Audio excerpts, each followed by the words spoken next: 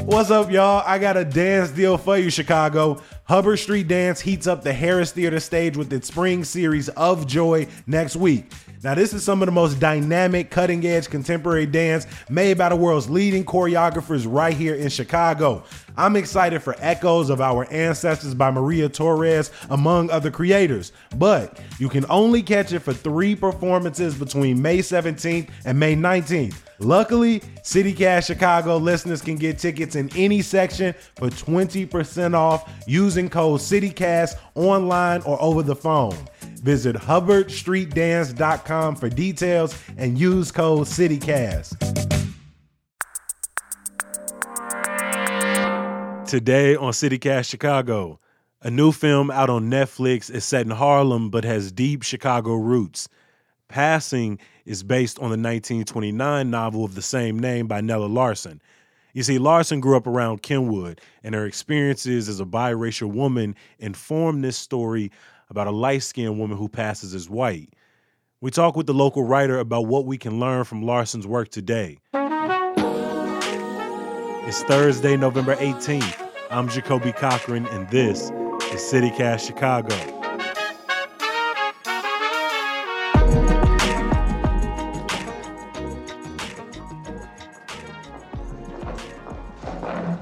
Pardon me, I don't mean to stare, but I think I know you. I'm afraid you're mistaken. No, of course I know you, Renee. You look just the same. Tell me, do they still call you Renee? Yes, so no one's called me that for a long time. Don't you know me? Not really, Renee? I'm afraid I can't seem to place. Claire? Mm-hmm. That's right. Irene Redfield and Claire Kendry are 2 light-skinned black women that grew up together on the South Side. But as an adult, Claire has married a white man who doesn't know she's black. The film begins with the 2 women reconnecting in New York, where Claire tries to get in on Irene's Harlem social scene while still passing for white back at home. Amina Gautier is a Chicago-based writer and an expert on all things Nella Larsen. So passing is a reference to racial passing when a person of African descent looks visibly white enough to be able to assimilate or acculturate into a white community without being detected. How much have novels and literature explored passing? This is not an African-American writer, but Harriet Beecher Stowe's Uncle Tom's Cabin, very important novel for African-American literature. Part of the way some of the slaves like Eliza and Cassie and Emmeline escape is that they pass for Spaniards or Italians. After the end of the Civil War, you still have writers writing about characters who pass. You have James Weldon Johnson writing about a character who passes in the autobiography of the Next Colored Man. That character passes because he witnesses racial violence. He witnesses a lynching. And so he decides to pass for white, basically. As a means of survival. Right. So you have, characters passing because it's just generally agreed that white Americans have more social and economic opportunities. And then you have characters, when we think about like a lot of Harlem Renaissance novels or novelists and short story writers, they all have characters who pass, but they start to think about what are the racial consequences, like what do you lose? They treat them with a level of pity, right? We sort of feel bad for these characters because you think about the moment of the Harlem Renaissance, like Black is in vogue, Black art, Black music, Black literature. And if you pass for white, you lose your access, which is, I think, where Larsen fits in. Right. Can you tell me who was Nella Larsen, even prior to being a novelist? So Nella Larsen was the daughter of 2 immigrants, a white Scandinavian woman, Marie Hansen Larsen, and a man from the Virgin Islands or the Danish West Indies. Her father left the family or died, and the mother remarried a white husband. So Larsen grew up in a family that was completely white in a city that legally has opened its doors for racial integration, right? 1874, public schools in Chicago become integrated. So what you have is on the books, Chicago looking like a place that is this diverse melting pot, but you still have anti-miscegenation sentiment. And you have segregation. In the middle of that context, for a person who visibly appears to be Black to sort of claim her white mother made white and Black people uncomfortable. The characters in her book were also biracial and navigating the complicated layers of their racial identity during the Harlem Renaissance and post-World War I America. Was Larson like any of her characters?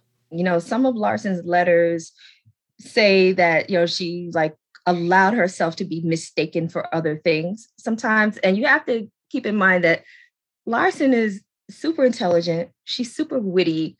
She's super sarcastic. And she loves satire.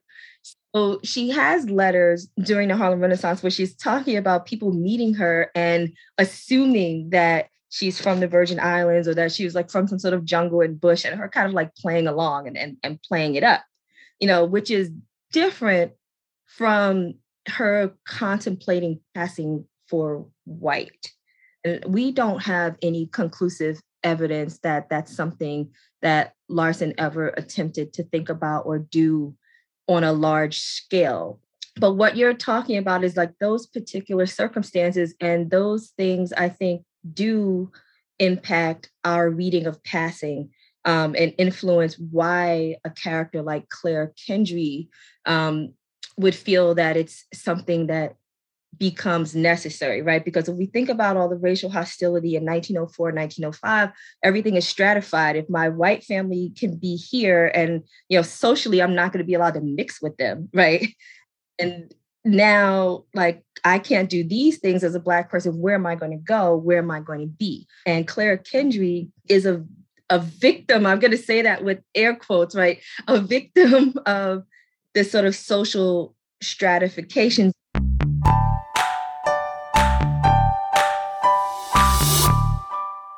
Stick around. We'll be right back. Are you self-conscious about your smile? Do you only allow yourself a closed-mouth grin? Well, with Aligner Experts, there's no reason for you to diminish your smile. As orthodontists, they have the privilege of witnessing the remarkable transformation of patients' smiles, which often translates into a profound boost in their confidence. Yet, there always seems to be a deterrent.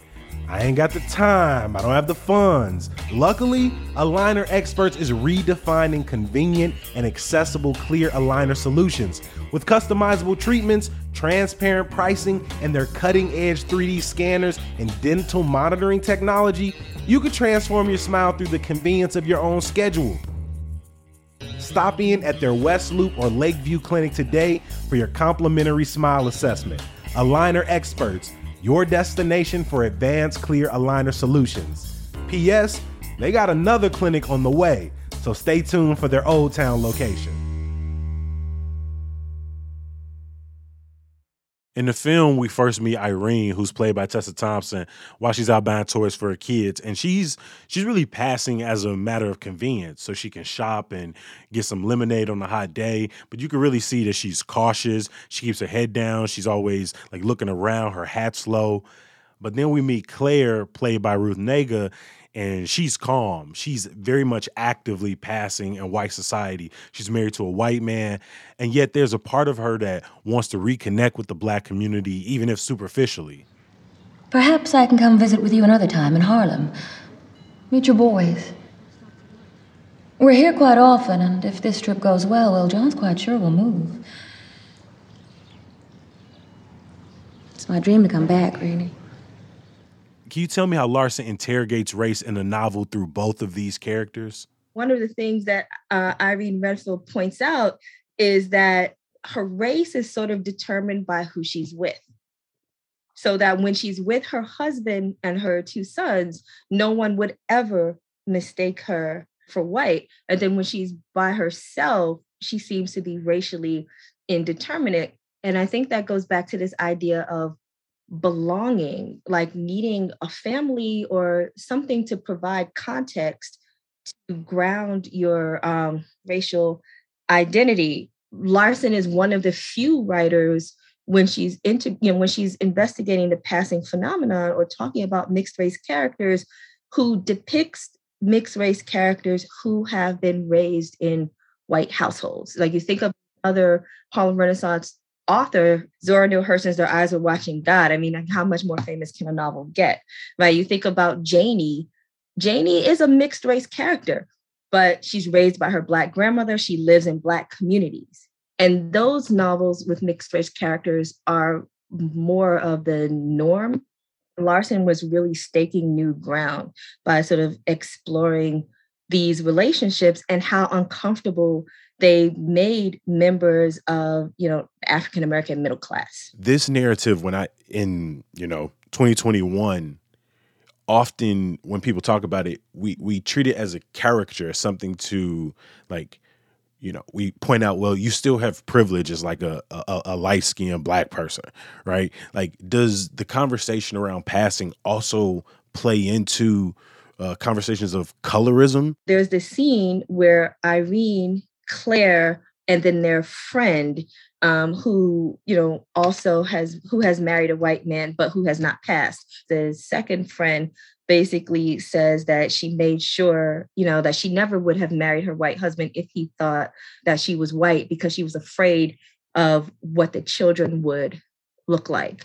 And Claire chimes in and says that it caused her a lot of anxiety too. And that's why she won't have another child, because she was so afraid that the child might come out looking dark or looking Black. They also talk about this in the movie, but it's a little different. It's just Claire talking to Irene. Well, they have twins. Isn't that wonderful? Boys. Oh, I'd love boys. I'd never risk it again, though. I went through hell those 9 months for fear Marjorie might turn out dark. Mine are dark.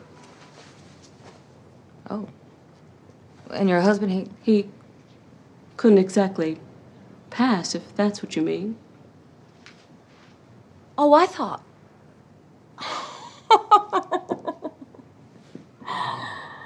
Oh, well then. In the novel, Irene actually responds. I don't want to say she reads them, but, she kind of poking fun. Like, how can you say that you want to return to Black culture and you love all these Black things, but you don't like Black skin color? And that's something that Larson continually does, points out the hypocrisies and the contradictions of, people who are sort of living in Harlem at a moment that's celebrating like Black culture, but who don't want to be quote unquote too Black. One of the things I took from both the novel and the film is the commodification of race, and how the idea, even for Claire, that participating in Black culture was not participating in Black struggle. Yes. Black fight for liberation. It was to participate in racial capitalism. It was to participate in music and conversation and space that ultimately serves like a sort of kind of consumer mindset. She wanted to consume Blackness. She wants, all of the flashy good parts of it that everyone is attracted to at that moment, but she doesn't want to be in the trenches. She doesn't want to do the work. She doesn't want to identify with the struggle. And I think one of the things that Larson is doing in the novels is basically saying, if you're going to love us, love all of us. You're going to love the culture, love the struggle. If you're going to love, Black beauty, love it in all the complexions that it comes in, from the lightest to the darkest. For audiences who are coming to Larson's work either via Rebecca Hall's adaptation of Passing on Netflix or through the novel, what do you think they can ultimately take away from this story? I think the main thing to take away from any of Larson's work is the importance and the value of kinship and the idea of, or the necessity of belonging, because it's something that a lot of us may take for granted. And the question of what will you do to belong? Dr. Amina Gauthier, thank you for taking time to join us on CityCast Chicago to talk all things Nella Larson. You're very welcome, Jacoby. Deltas always come through. Hey, and as an alpha, we sit and listen. Fire and ice. Oldest and the coldest.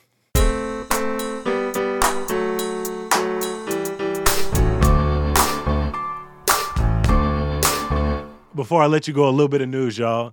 City Council approved a measure that would give the Chicago Police Board the authority to remove someone from the yet-to-be-developed gang database. CPD has been tasked with creating a new database as the previous one was riddled with errors and proved to be racially biased. The city is accepting comments through November 29th on the new database.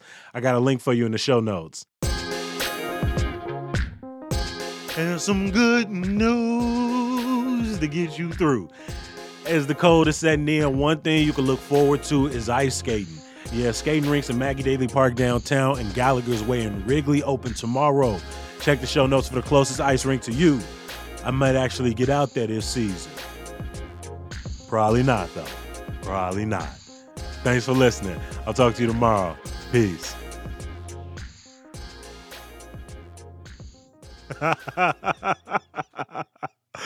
I ain't getting out there. It ain't happening.